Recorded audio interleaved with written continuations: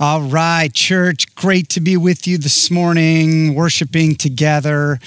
And of course, we're also super excited about this evening, the outdoor drive-in worship services we'll be having, 7 p.m., 8 p.m., right in the church parking lot. And just a quick word to you extroverts and huggers out there. I know who you are, and I know what you're going to be tempted to do when you get in that parking lot. You're going to try to jump out of those cars and run around and start hugging everybody. We are asking that you stay in your cars for this one. We're already sort of pushing the limits with city ordinances, et cetera. And so asking that you stay in your car. Once you're inside your car, you can hang out the window. You can pop open the tailgate. You can stand on your seats out your sunroof like an 80s rom-com. We don't care, just as long as you're in your car. It's going to be a wonderful time together. Please join us. That 7 p.m. service will be a lot of our younger families. And so maybe if you don't have younger children, you could come to that 8 p.m. service. And when you get there, just tune your radio to 90.1 and you'll be able to hear the whole worship service on your radio. It's going to be wonderful. But right now, I'm excited to get into the scriptures. Grab your Bible, open with me to the book of Ephesians chapter 4. We're going to start there, and then we're going to go to John 17, and then we're going to go to Philippians 4, and we've got a wonderful time together planned here. This new series we've titled, I Will Build My Church.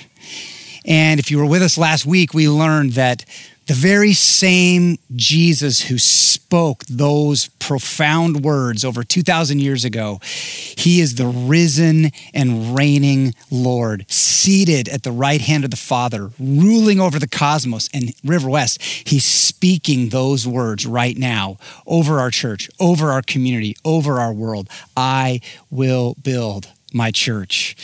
And so we talked about last week, we're not just getting encouragement from that, but we're getting a renewed vision. We're getting back inside of the mind of the architect so that we could reimagine with Christ what he had in mind when he spoke those words.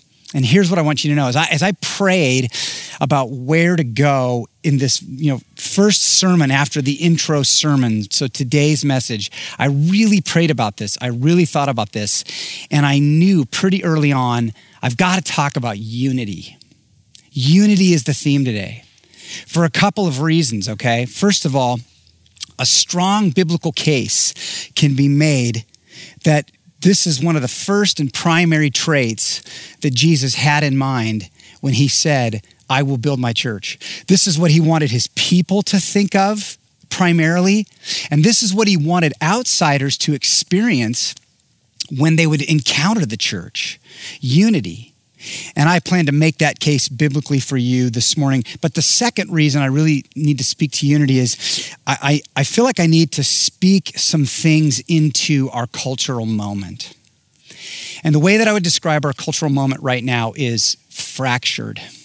Our world is so fractured. Our country is so fractured and divided. And sadly, the church often looks like the world when it comes to the things that we divide over. And so it's important for us to talk a little bit about unity, Christ's vision for unity. Last month, I read an article it got a lot of views. It was written by a blogger that I follow, and the article was called, Church, Don't Let Coronavirus Divide You. And here was sort of the image that went with that article. And the purpose of this article was to encourage pastors and church leaders on how to navigate such a moment that's fraught with so many things that Christians can divide over. How can we preserve our unity in the church when there's so much to potentially disagree about right now in our world? And we can. And here's what I want to say to you right out of the gate, brothers and sisters, hear me when I say this. Disagreement and division are not the same thing. And the latter does not have to be the result of the former. Disagreement, even in the church, does not have to lead to division. In fact, I'd like to propose that there's a way for us in the church to disagree about things, and we will. That's part of being in community. There's a way to disagree about things that actually shines a spotlight on our unity. And I'm going to call our church to that this morning. So let's lay a biblical foundation for that. We open now to Ephesians 4, verses 1 through 6. Here's what Paul said. I, therefore, a prisoner for the Lord, urge you to walk in a manner worthy of the calling to which you have been called, with all humility and gentleness, with patience, bearing with one another in love, eager to maintain the unity of the Spirit in the bond of peace. And now what's so interesting, and I'm going to keep reading in just a moment, but this is actually the first point in the book of Ephesians where Paul gives a command. His very first exhortation comes in chapter 4, verse 1. So chapters 1 through 3, it's all indicatives. There's no commands. There's no imperatives. It's all truth statements about the church, about the gospel, about the glory of Christ, about what Jesus is building. Paul just keeps saying, this is true, this is true. And then suddenly he gets to chapter 4, verse 1, and scholars call it a hinge verse, where Paul pivots and he says, therefore, in light of all of that, and he gives his very first command. And what is the very first thing that Paul talks about? He urges the church to, in light of all of that truth, he says the first thing we got to talk about is unity. This is astounding. He says, be eager to maintain the unity of the Spirit in the bond of peace. There is one body and one Spirit, just as you were called to the one hope that belongs to your call, one Lord, one faith, one baptism, one God and Father of all, who is over all and through all and in all. Are you getting the emphasis there? Unity, unity. Paul says one Lord, one God, one Spirit, one faith, one hope, unity.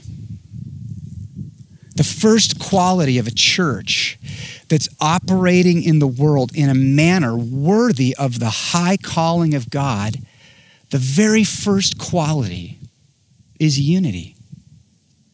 It's priority number one in the mind of the architect, the one who said, I will build my church. One of the first traits that he wants his people to care about is unity. And for Paul, this was a matter of utmost urgency. Did you see there in verse 3? He said, you got to be eager for this, church. Think of the things that you and I are eager for. You could make a list of all the things you're eager for. And the question would be, is unity in the body of Christ? Does it even make it on the list? Let alone, is it near the top of the list of things we're eager for? So I want to talk about this morning. And here's two things that I'm going to draw out. I'm going to call these two critical insights. If you miss these, you'll miss the whole point of the passage, okay? Insight number one, write this down, think about it, pray about it this week. Simple, unity is a miracle. It's a miracle. Because Paul calls it a unity of the Spirit. Did you see that? He says, maintain the unity of the Spirit, which means the unity that Paul's describing here is not something that can be caused or explained by something natural, something from this world. It's otherworldly. It's supernatural. It's a miracle. It's certainly not something we can create. It's the kind of unity that when people see it or experience it or enter into a church where it's happened, they think what's going on here, the only thing that can explain this is that a gospel bomb has gone off in these people's hearts and their lives. Within the last 5 years, many books have impacted me, but there's one book in particular, for some reason, it just rattled me. I kept going back and reading it again and again. It was called Compelling Community. The author is Jamie Dunlop. And in this book, he has a chapter, and it was the chapter of this title that just rattled me. It stopped me in my tracks. And the title of the chapter was How to Build Church Community Without the Gospel. You heard me right. Not with the gospel. He titled it, How to Build Church Community Without the Gospel. And I remember reading that and going, what? And his point was not to recommend this. His point was to say, this happens. It's possible. He writes, many relationships that naturally form in our churches would exist even if the gospel weren't true. That's not necessarily a negative thing, Jamie argues. It's actually just reality. It's human nature. We naturally are human beings who are going to gravitate towards people who we share common things with, people who we feel aligned with, people who share our interests or our hobbies or even our views and opinions. People who are in a common life stage. If there was a small group in our church that was for people who loved German soccer, I would be there in a moment. It would be me and one other weirdo, all right? It's human nature. But Jamie says, but that's a problem. He goes on and he says, so if we just stop there, that's a problem. What we need to do is additionally, he writes, we should aspire for many relationships that exist only because of the gospel. And Jamie calls this gospel revealing community. I love this. Gospel revealing community.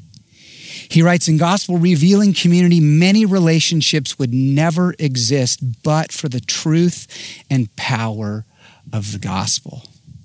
Either because of the depth of the care for each other or because the two people in the relationship have little in common but Christ. It's a miracle. That's the whole point.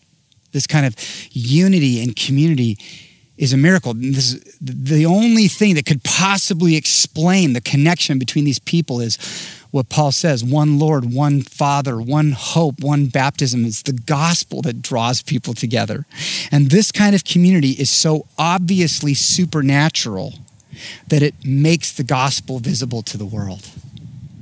It's a kind of community that requires the gospel as its only explanation. And here's the thing. We know that this was priority number one for Jesus because we know that he prayed for this in one of his very last prayers before he went to the cross.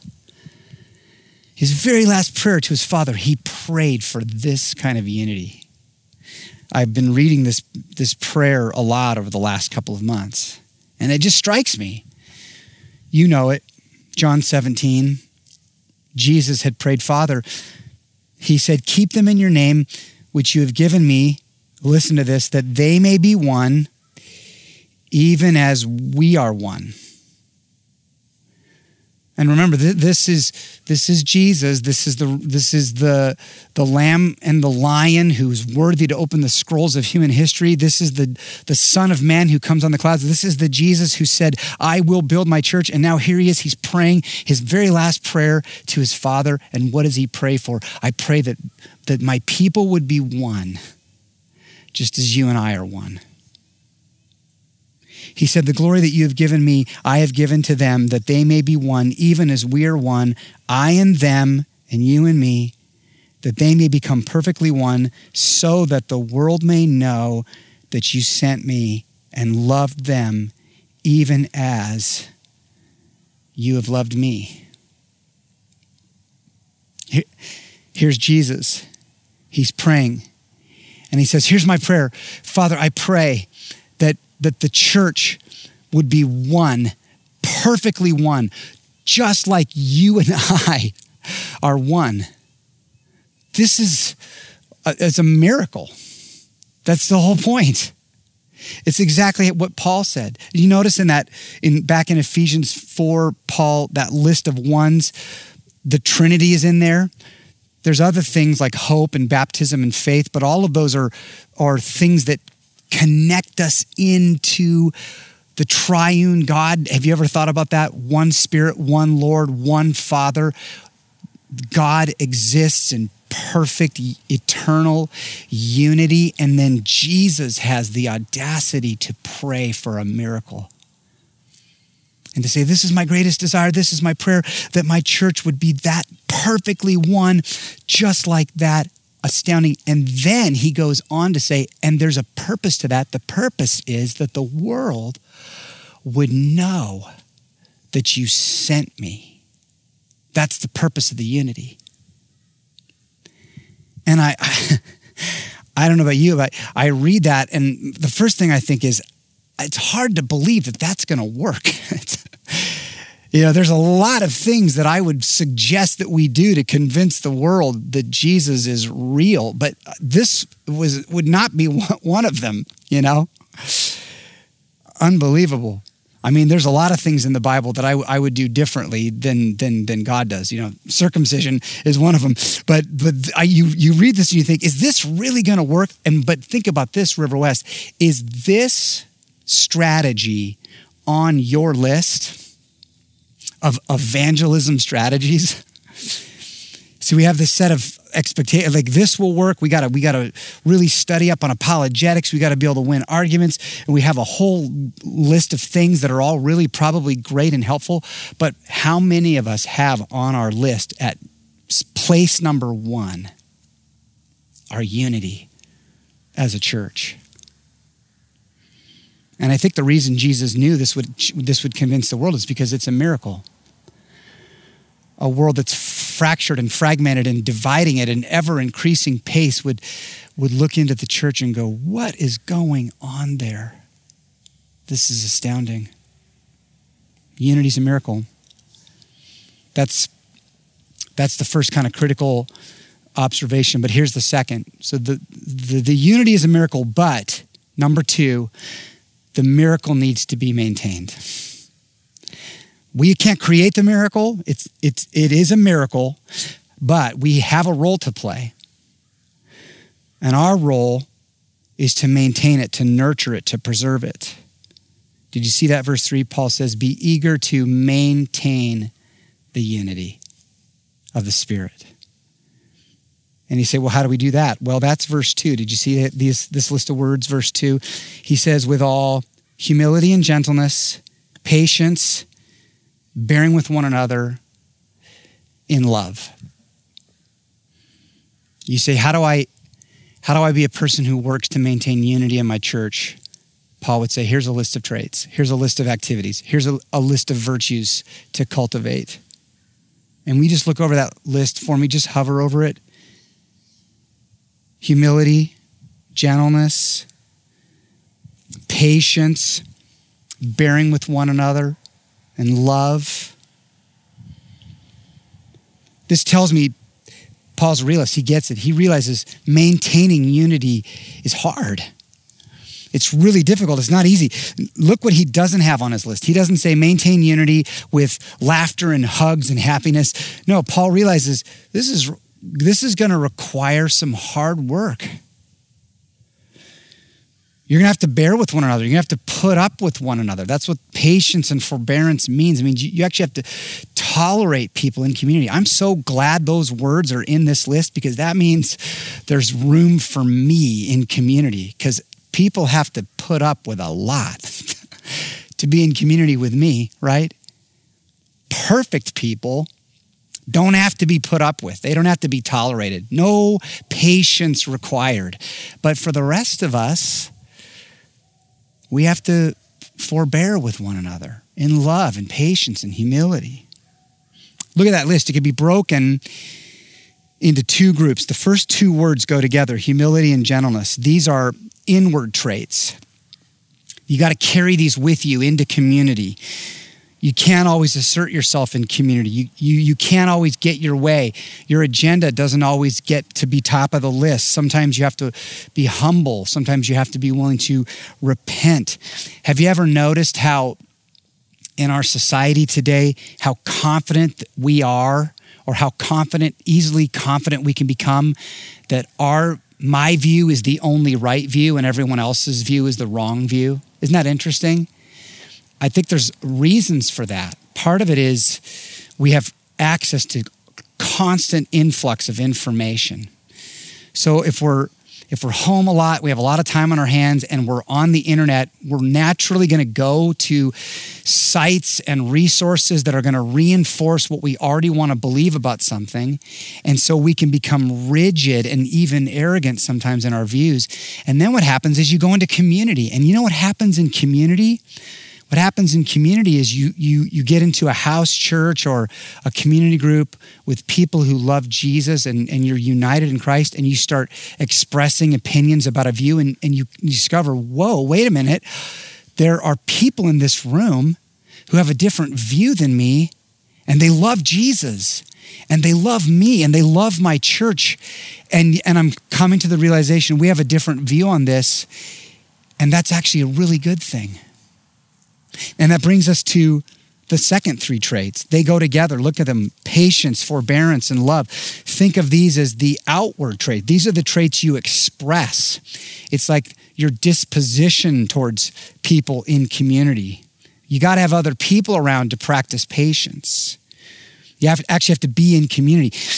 River West, if you never have to endure someone, if you never have to be patient in love and forbearance with someone, and if someone never has to endure you, it probably means you're not very deep in community. I used to beat myself up when I would blow it in community. I'd do something arrogant or prideful, or I'd blow it and I'd feel really bad about it. And now I actually realize I've given you an opportunity to practice forbearance. Okay, so that's what we have to do in community. We got to practice this. It takes patience and love. That's the whole point. We're not going to always agree on everything. Sometimes we have to walk with humility to experience and maintain that miracle that Jesus creates in his church. I love this. I was thinking this week, have you ever noticed that Paul in his letters, there are moments where he'll get to a point in his letter where he addresses a specific issue that a church is actually dealing with. And sometimes these moments can be awkward. He'll actually name names. He'll actually maybe address individual people and call them out by name. It happens in Philippians. Do you remember this? Don't turn there, but this is Philippians 4, verse 2. It's here on the screen. This is where Paul, near the end of the letter, says, I entreat Euodia and I entreat Syntyche to agree in the Lord. Or he could have borrowed from his language in Ephesians. He could have said, I entreat them to maintain the unity. Yes, I ask you also, true companion, which was someone else that he was writing to, help these women who have labored side by side with me in the gospel, together with Clement and the rest of my fellow workers whose names are in the book of life. So Paul gets to this point in the letter where he's actually got to talk to some people, and he says, I entreat you, maintain unity, agree in the Lord. And what's so profound about this moment and how it fits with what we're talking about this morning is, first of all, these were deeply mature gospel warriors who were having some kind of a major disagreement. I mean, major enough that Paul, who's writing from prison, takes precious time and ink to talk about it. These were mature Christians. Their names were written in the book of life. They had labored with Paul in the gospel, and yet they disagreed about something. That happens.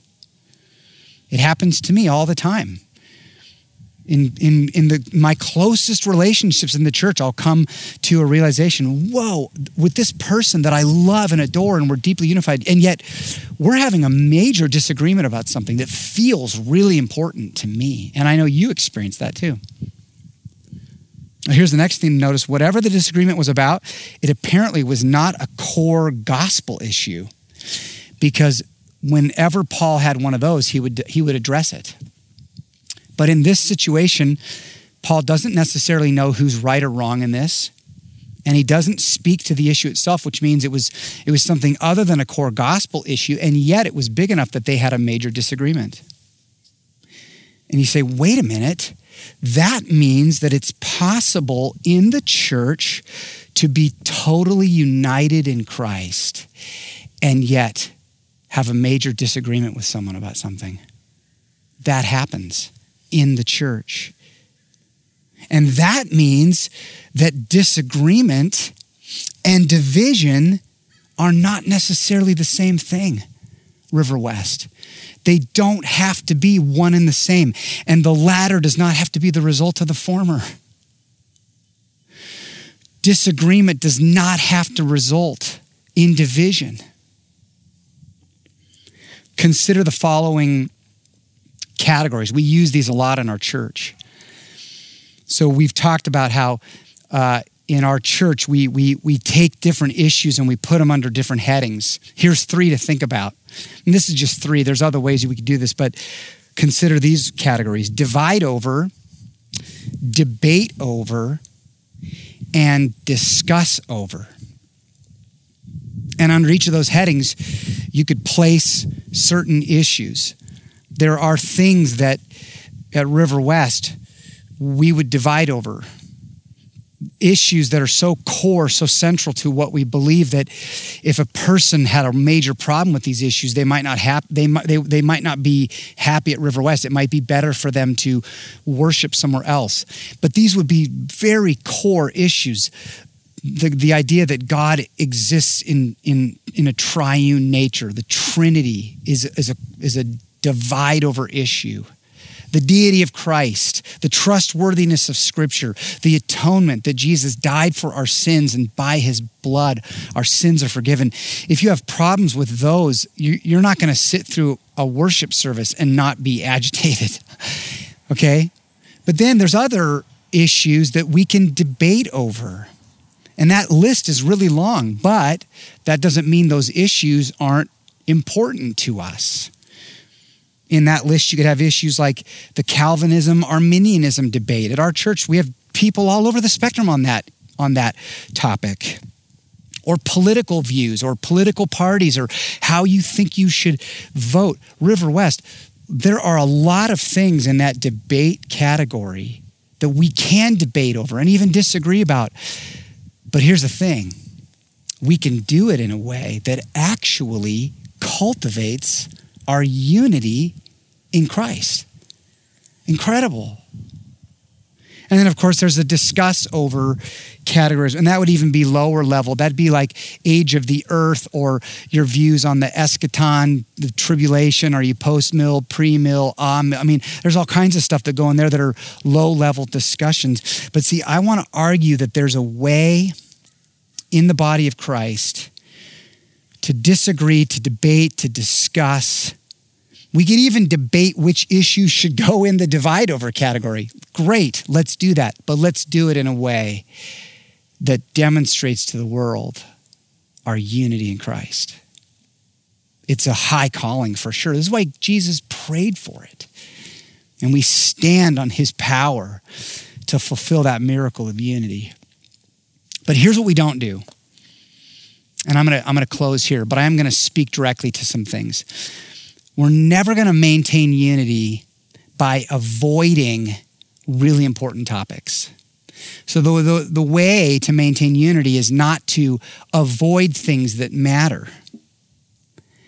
I've heard people say, maybe we should not preach about controversial issues. Let's not talk about political issues. Just preach the gospel, okay? That has worked in River West for decades and decades. Like just stick to the gospel. And I hear people say that. And what I want to do is I want to respond to that idea with just a couple thoughts. The first thing that I want to say to that is there's a problem with that, and the problem is that the New Testament constantly applies the truth of the gospel to political issues, like all the time.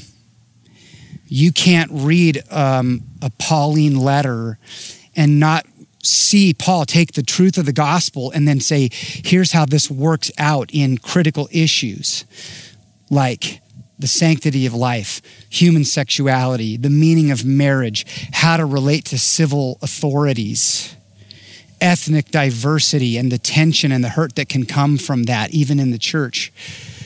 You can't read one of Paul's letters and not see Paul take the gospel, the truth of the gospel, and apply it to ethnic or racial tension. He does it in almost every one of his letters. You can't read the New Testament and not see Paul talk about justice, Jesus and his heart for justice. And so we kind of need to scratch that statement from our vernacular. We should not be saying avoid politics or contentious stuff, just preach the gospel, because you can't do that and preach the Bible. But here's kind of where I want to end. The next statement that I'll say about that is, why, just think about this with me for just a minute, okay? Why would we allow a political issue to divide us unless that is the foundation of our unity in the first place? You see what I'm getting at there? Why would we allow a secondary political issue to divide us? That would demonstrate that our unity was built on that issue. Or let me say it differently. Why would we allow something to divide us that was never the cause of our unity in the first place? I mean, I could understand why the world is going to divide over all these issues, but why would that happen in the church, where we've just learned unity is a miracle that God creates by uniting us in the gospel of Christ? So why wouldn't we be able to talk about other issues and not have it divide us? We should be. If we're not able to talk about these incredibly important issues, what we would be demonstrating is that it's not actually Jesus that has brought us together. And that concerns me, because I need to be able to open the Bible with our church and say, let's talk about fill in the blank. Let's talk about some things that are political. Let's talk about ethnic diversity in the church, in our country. Let's talk about the hurt around that. We need to talk about that if we're going to do a series on I will build my church. Jesus had a lot of these issues in his mind. Last month, I'll just illustrate with something light. My family got into a pretty contentious debate, okay? It was about our pets. And we have too many pets. We have 4 of them. And I was making the case that our newest dog, Winnie, is by far the most annoying animal that I've ever met in my life. I mean, I would argue this dog is actually possessed by a demon. Okay, she's that annoying. And of course, my family was not happy with me saying all this. And so we got into this debate where each member of our family, this is going to sound weird, each member of our family ranked our animals from least annoying to most annoying, or our most favorite animal to our least favorite animal. Parents, I don't recommend you doing this about your children, but with your pets, maybe it's okay. So we got into this thing, and then what we did is we turned it around and we said, let's imagine we're the animals. How would the animals rank the humans? And we had this big debate, conversation. It got heated, but never at one point did I think, hey, we shouldn't talk about this. This is going to divide our family. It never dawned on me. And you know why? Because I know that my family is not united around that issue. And I've had conversations with many of you about really big, contentious issues where I discover we don't see totally eye to eye on this. And it has never dawned on me in one of those conversations that it would divide fellowship. And it's because I believe that the miracle that's holding us together is our shared faith in Jesus Christ and his gospel. So let's talk. Let's debate. Let's love one another. Let's lean into important things. Brothers and sisters, we are living in an age where the world needs the truth of the gospel to bring healing and justice and progress in a lot of different things. And that means that the church needs to be able to lovingly talk about those things in a way that shines light on our unity in Christ. And that means we're going to have to do it with humility and gentleness, patience, forbearance.